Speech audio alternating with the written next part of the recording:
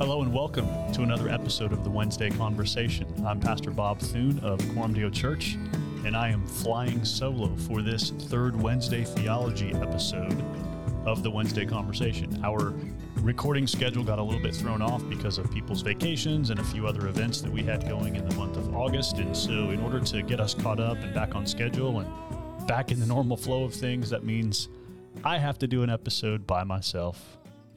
Just me and the crickets here in the studio talking about Herman Bavinck's The Wonderful Works of God. If you've been tracking along with us for some time, you know that every third Wednesday, on the third Wednesday of the month, we tackle a chapter of Herman Bavinck's systematic theology. And I wanted to start this episode by explaining why I enjoy and appreciate the work of Herman Bavinck. I was just looking through the theology books that are on my shelf, and I saw one from back when Mark Driscoll was still a respected voice in American evangelicalism, or at least a received voice. Back in the mid-2000s, Mark Driscoll and Dr. Gary Breshears from Western Seminary put out a book called Doctrine, What Christians Should Believe. And that is an approach to theology that many books of theology and doctrine take. In other words, this is what we should believe. And of course, there's an important truth in that. There are normative truths that Christians should and must hold to. There's a core of faith. There's the Apostles' Creed sort of doctrines that this is what it means to be a Christian, is to believe and hold these things. But there's a reason why I prefer the method of Herman Bavinck. And the reason is this, because Herman Bavinck, and he's not alone in this, but he's one of the best proponents of this, does not just tell us what Christians should believe, but he also interacts with what makes it difficult or challenging in our cultural moment to believe those things. In almost every chapter, Herman Bavinck does a faithful job of just saying, hey, here's why this belief is going to feel challenging or comes up against some of the modern ways of thinking about this topic. And so Bavinck is a very modern theologian in the sense that he's not just a good historic Christian theologian who tells us here's what the church believes, but he helps us interact with why sometimes those beliefs feel challenging or difficult or out of sync in the world we live in. And like Tim Keller does a good job of, Bavinck usually interacts with defeater beliefs, things that would make it feel like this particular doctrine is untrue, or ways that make it hard to hold this doctrine in the modern world. And Bavinck, for that reason, is one of my favorite theologians. Now, I'd like to begin this episode by reading to you from Philippians chapter 2, where the Apostle Paul tells us, "Have this mind among yourselves, which is yours in Christ Jesus, who, though he was in the form of God, did not count equality with God a thing to be grasped, but emptied himself, by taking the form of a servant, being born in the likeness of men, and being found in human form, he humbled himself by becoming obedient to the point of death, even death on a cross. Therefore, God has highly exalted him and bestowed on him the name that is above every name, so that at the name of Jesus every knee should bow in heaven and on earth and under the earth, and every tongue confess that Jesus Christ is Lord, to the glory of God the Father." That little part of Philippians 2 is widely understood by commentators to be an early Christ hymn. It's probably one of the early songs about Christ that the first Christians sang. And the scheme that you see there is a scheme that theologians refer to as humiliation, exaltation. Right? The writer tells us that Christ did not count equality with God a thing to be grasped, but emptied himself, took the form of a servant, humbled himself by becoming obedient to the point of death, and that as a result of that, now God has highly exalted him. And so we see this descent, this humiliation of Christ down into first the incarnation and into death, and then the exaltation of Christ to glory. And this scheme is throughout the New Testament. And one of the things that good systematic theologians do is they just attend to these sort of themes or schemes in these patterns in the biblical narrative of what the Bible shows us about Christ's person and work. So the next two chapters in Herman Bavinck's Wonderful Works of God are titled The Work of Christ in His Humiliation and The Work of Christ in His Exaltation. And Bavinck is using this scheme. He's saying, as we understand the work of Jesus, why is Jesus Christ worthy of our worship and praise and adoration and love and trust? There are two primary reasons for that. One is because of his humiliation, how he condescended to be our Savior. And then the other is because of his exaltation, who he is as a result of his resurrection and his exalting to the right hand of God. And so he's following a very classic scheme here theologically, and he's going to focus this week on the work of Christ in his humiliation.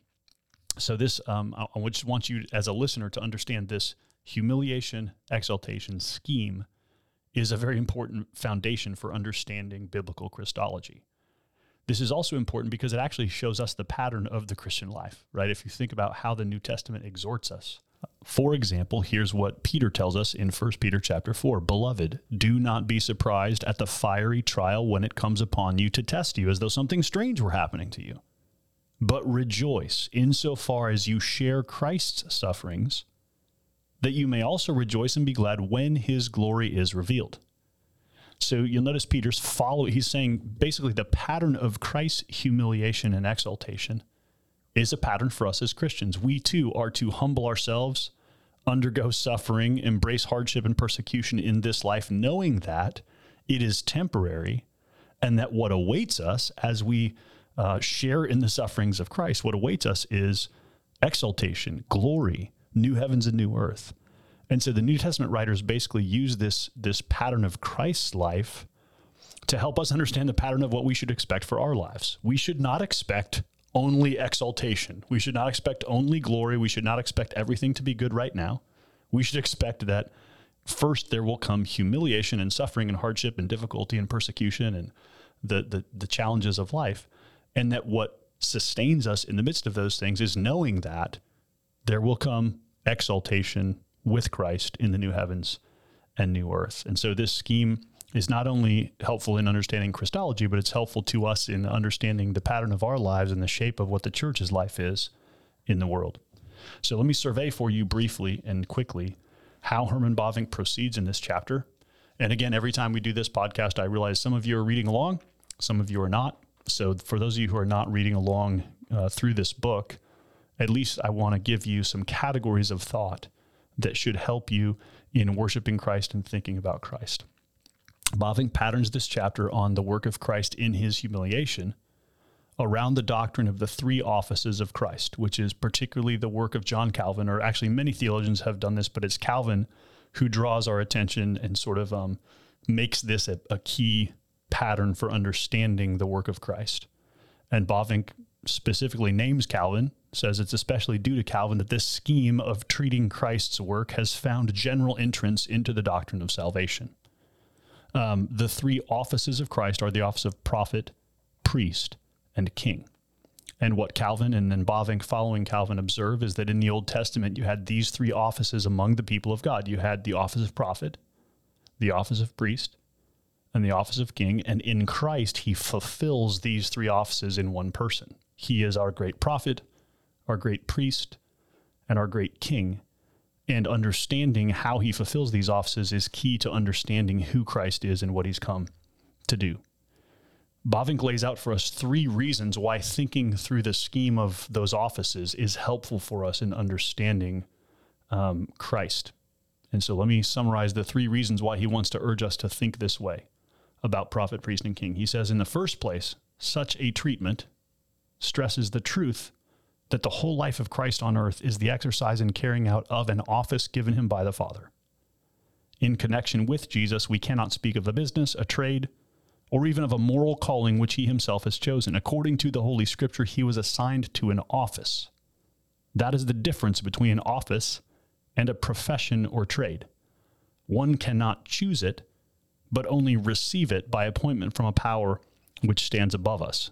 So he wants to emphasize that Christ is stepping into an office. He's stepping into a role that's ordained and given to him by an authority above him, which is the Father. In the second place, he says the three offices with which Christ was commissioned are a reference to the original calling and purpose of man. Adam was created in the image of God in true knowledge, righteousness, and holiness, in order that as prophet, he should proclaim the words of God. As king, he should rule righteously over all things.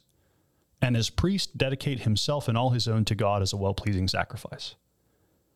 And that is why Christ came to earth, to exhibit again the true image of man and to bring his destiny to perfect fulfillment. The doctrine of the three offices lays a firm connection between nature and grace, creation and redemption, Adam and Christ.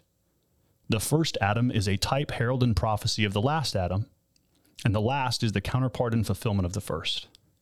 So if you catch what Bavinck is drawing out there, he's saying, actually, the three offices of Christ help us understand the origin and destiny of human beings, because Christ is stepping into the office that God intended for Adam to hold and that Adam failed in holding. And so we see here Christ as sort of the truest and fullest human being. And again, we see the future glory that is ours as humans as we caught up in and counted into the work of Christ as the second Adam, are restored to our original dignity and purpose. In the third place, Bavinck writes, the doctrine of the three offices ties directly in with the revelation of the Old Testament. When mankind, fallen in Adam, became more and more corrupt, God chose a particular people as his own. In connection with that calling, Israel also received again as a people a prophetic, priestly, and kingly task. So he sees Israel as a people being given these tasks, these offices. God intended them to be a kingdom of priests and to be defined by and united around his word and his law in a way that made them a light to the nations. And then finally, Bavinck says, it's only if we deal with the work of Christ in terms of the three offices that it comes into its own. There have always been one-sided tendencies in the Christian church which saw in him only the prophet, or which occupied itself solely with his priestly passion, or which would hear of him only as king. But we need a Christ who is all three at once. We need a prophet who proclaims God to us, a priest who reconciles us with God, and a king who in the name of God rules and protects us. The whole image of God must be restored in man. We need a Savior who redeems us perfectly and entirely, and who fully realizes in us our original purpose. Christ does this because he himself is prophet, priest, and king. He in turn makes us prophets, priests, and kings unto God his Father.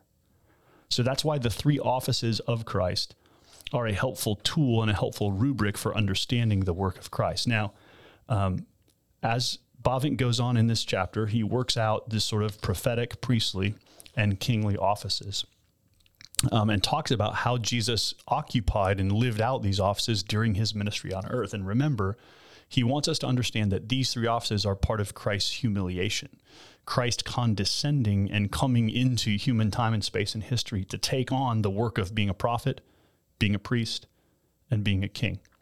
And so, again, since this is Christ's calling for us, he makes us into prophet, priest, and king. It helps us to reflect a little bit on what these offices involve. As Bavinck traces Christ's work in these three offices, he mentions that the prophetic office is the first one that's emphasized as we begin reading the Gospels, right? Jesus comes on the scene as a rabbi, a teacher, one who proclaims the word of God. And Bavinck writes on page 323, the preaching of Christ was therefore, in the profoundest sense, self-revelation. It was a proclaiming of his own person and work. In his preaching, Christ unfolds the origin and nature of God's kingdom, the way that leads to it, the benefits it comprehends, its gradual development, and its final fulfillment. And so what Bavinck wants us to see, first of all, is that when the gospel writers introduce us to Jesus, they introduce us to Jesus as one who speaks the words of God, as one who is doing the work of a prophet. And if you understand how John the Baptist is referred to in the Gospels, it's sort of like he's the last of kind of the Old Testament prophets. And then it's clear that when Jesus comes on the scene, John the Baptist says, he must increase, I must decrease. And Jesus now in his teaching and his proclamation of the kingdom of God fulfills the office of prophet. Bavinck goes on to say his words are accompanied and confirmed by his works. These too belong to his office and to the fulfillment of the Father's will. The miracles of Jesus are all miracles of redemption and healing, and as such belong to the exercise of his priestly office. If you think about when you're reading the Gospels, Matthew, Mark, Luke, and John, and you think, why is Jesus healing people? Why is he doing these miracles? Sometimes Western people think, well, this is Jesus sort of like flexing. He's showing that he's supernatural, he's God, he's powerful, he can do amazing stuff. Well, that's part of perhaps what he's doing. But more importantly, what Jesus is doing in his miracles is fulfilling the priestly office. He's showing that he has come to bring healing, to bring redemption, to set people free. Bavinck writes on page 326, in the various miracles which he performs, in the driving out of demons, in the healing of the blind and deaf, the crippled and the maimed, in resurrecting the dead and in commanding the force of nature, he gives conclusive evidence of the fact that he can perfectly redeem us from all our misery. There is no guilt so great, nor any sin, and there is no misery so deep, but he can remove it by his priestly compassion and his kingly power. Bavinck wants you to understand that when you read of Jesus doing miracles, you should not see these as like the flexing of supernatural muscle.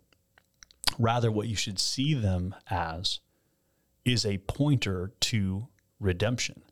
What Jesus is doing is restoring what's broken, healing what's infirmed, restoring God's original intent and design for human flourishing.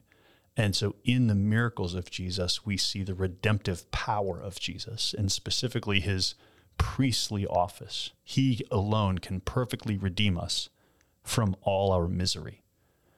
And then in the kingly office of Christ, we see, of course, the fact that he comes in David's line and is therefore the Messiah, the awaited king of Israel, but also that he proclaims the kingdom of God. And so there's this dual aspect of his kingly office. There's the sense that he comes to sort of inherit the promises God made to David, but more importantly, to declare that God's kingdom has in fact come, that it is here now. Bavinck writes on page 328, Jesus constantly exhibited his royal power, but he exhibited it not in a show of dominion as the rulers of the nations did, but in serving and in giving his soul as a ransom for many. His being a king came to expression in the force with which he spoke, with which he proclaimed his laws for the kingdom of heaven, subjected the forces of nature to himself, commanded sickness and death to desist, on the cross laid aside his life in order to take it up again, and one time, as king and judge, will judge the living and the dead. In order to demonstrate that he really is a king, he stages his triumphal entry into Jerusalem on the Sunday which opens the week of the Passion. He points out that the triumphal entry, Jesus is doing this intentionally, stepping into the office and the expectation of king, and that also he's doing that only at a time when he realizes that it's going to lead to the cross. As you know, if you've read the Gospels, there are many moments when people wanted to proclaim Jesus king and wanted him to take the throne of Israel, but he understood that his kingship had a different focus than what they expected. And so he only allowed himself to be acknowledged as king the week of his crucifixion, when he understood that there was enough animosity toward him on the part of the Jewish and Roman authorities that there was no way that this was going to be conceived as him entering into an earthly kingdom and rule, but that rather he would fulfill the prophecy of Zechariah of riding in on a colt, and also the prophecy of Isaiah of being the suffering servant. Now, of course, Bavinck puts a lot of focus in this chapter on the death of Christ, because remember, we're talking about the work of Christ in his humiliation. And by the way, I want to read you from earlier in the chapter how Bavinck sort of wants us to understand this condescension, this humiliation of Christ. Christ's humiliation began with the conception itself and continued through his life up to his death in the grave. Christ was not a human hero whose motto is Excelsior, who overcomes every obstacle and finally achieves the pinnacle of his fame. On the contrary, he descended always lower and deeper and more intimately into our fellowship. The way down into these depths was marked by tiers or steps: conception, birth, the lowly life in Nazareth, baptism and temptation, opposition, disparagement and persecution, agony in Gethsemane, condemnation before Caiaphas and Pilate, crucifixion, death, and burial. the way led ever farther down from his home with the Father, and it led ever nearer to us in the fellowship of our sin and our death, until finally, in the deepest depth of his suffering, he gave utterance to the anxious complaint about being forsaken of God. I love how Bavinck, and again, this is very classic for Protestant theology, describes these as like steps on the way down. We have incarnation, but then Nazareth, baptism, temptation, opposition, disparagement, persecution, Gethsemane, condemnation, crucifixion, death, burial. The sense is that Christ is just continuing on this journey of humiliation, coming lower and lower into identification with us, and further away from his own glory with the Father. And it's a beautiful thing to think about each stage of Christ's earthly ministry as being a further descent. And so obviously in this journey of condescension and humiliation, the sort of low point of that is the death of Christ. And Bavinck spends the last part of this chapter reminding us that the death of Christ was a sacrifice. And he wants us to rightly understand what this means. And if you want to strengthen your doctrine of the cross, your doctrine of atonement, the last 6 or 7 pages of this chapter, and Bavinck helping you think about what it means that Christ was a sacrifice, are very rich and helpful. He is doing here the same work that the writer of Hebrews does. When the writer of Hebrews explains to us that all the Old Testament sacrifices were not actually intended to do anything about sin, they were all types and foreshadows and pointing to the need for sacrifice, and a sacrifice that could actually remove sin. But what Bavinck does that I think is a little unique is he acknowledges that sacrifices are not unique to Old Testament religion, that many of the ancient Near Eastern religions practiced sacrifice, right? All of the ancient religious systems that we know from archaeology and from history involved sacrifice. Here's Bavinck's definition of what a sacrifice is in general. Generally, it can be said that their purpose, the purpose of a sacrifice, is by offering a material gift consisting of living or inanimate goods which are destroyed in a dignified way according to a definite ceremony to make sure of the favor and fellowship of deity or of newly acquiring them. So he says, generally, if you think about what a sacrifice is in a religion, it's the destruction of a living or inanimate good in a dignified way according to a definite ceremony in order to gain the favor of the deity. Bavinck goes on to say the Lord included sacrifices in his law, but in Israel they were given a different role and took on a different meaning. In the first place, the sacrifices in Israel were limited to the offering of animals and products of the land and could only be brought to the God of Israel. The offering of human beings, the drinking of blood, and the mutilation of the body was forbidden. And by the way, that is a dramatic point. It sets apart the religion of the Jews from every other ancient Near Eastern religion.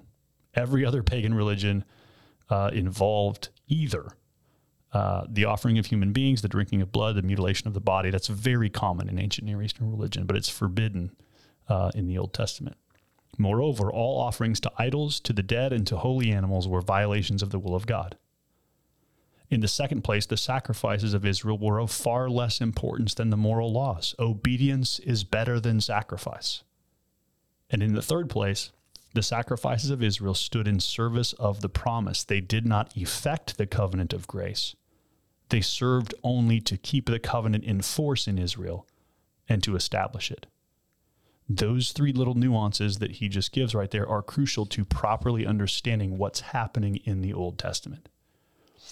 By this whole ceremonial service, Bavinck writes, God instructed his people that the covenant of grace with all of its goods and benefits was due to mercy alone. Further, he caused them to understand that he could grant the benefit of forgiveness of sins only along the way of atonement.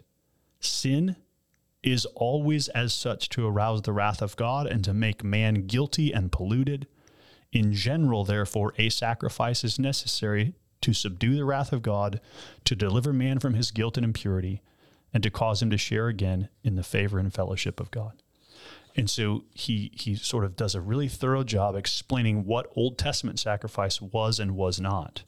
And then he points us again to the work of Christ in his humiliation and says, hey, what Christ is doing is simply the work of substitutionary suffering. Christ's death is sacrificial. The Bible says that over and over and over again. There's no way to be a serious and honest reader of the Bible and not to understand that Christ is a sacrifice for sin. The New Testament says this. And Bavinck wants us to understand that the simple phrase we can use to understand the death of Christ is the phrase substitutionary suffering. In fact, he says this: the term substitutionary suffering expresses in only a weak and defective way what it means. The whole reality far transcends our imagination and our thought. This is the mystery of salvation, the mystery of divine love. We do not understand the substitutionary suffering of Christ because we, being haters of God and of each other, cannot come anywhere near calculating what love enables one to do and what eternal, infinite, divine love can achieve.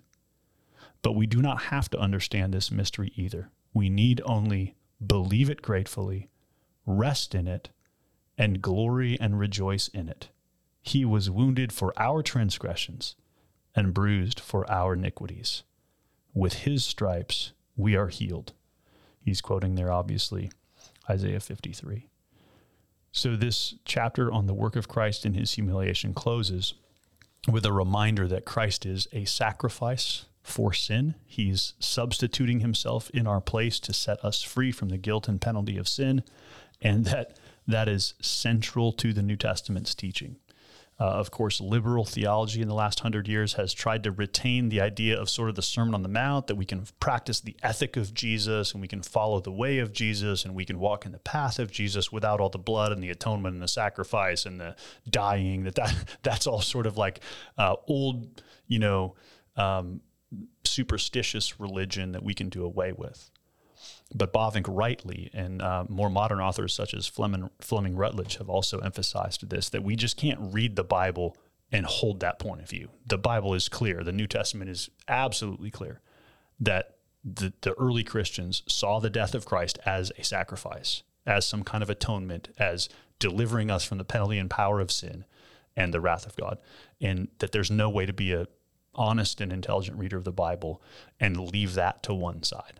So yes, the Sermon on the Mount gives us a beautiful ethic. Yes, Jesus' life is a wonderful model of what human life should be. But most importantly, what Jesus is a substitutionary sacrifice. He came to be our prophet, priest, and king, and to humble himself to the point of death, even death on a cross, after which God highly exalted him. And in the next chapter, next month, we will get to the work of Christ in his exaltation. And so we'll get to think about the glory of Christ. What does it mean that Christ is seated at the right hand of God? What does the resurrection tell us about who Jesus Christ is? But foundational to Christian belief and to the heart of the gospel is the humiliation of Christ, his descent into our human condition and experience, and his continued descent to suffering, to death, to burial, only ultimately then to be resurrected and exalted to the right hand of God. And so we'll get to that next month. But for this month, I hope that this topic and this podcast and this chapter in Bavinck helps you reflect more deeply on the beauty of Christ's humiliation. We worship a Savior who did not seek glory, who did not seek to advance himself, who did not seek his own exaltation, but rather we love and worship Christ because he willingly left behind all the glories of heaven and condescended to take our place, went as low as it was possible to go to die for us. And when we rightly reflect on his humiliation, it should move us to glory, to worship, to adoration, to confession of sin, and to sing loudly and rejoice greatly in the work of Christ on our behalf. So thanks for tracking along as we reviewed this chapter of Herman Bavinck's The Wonderful Works of God. As always, it's great to be with you, and we'll see you again next week for another episode of the Wednesday Conversation.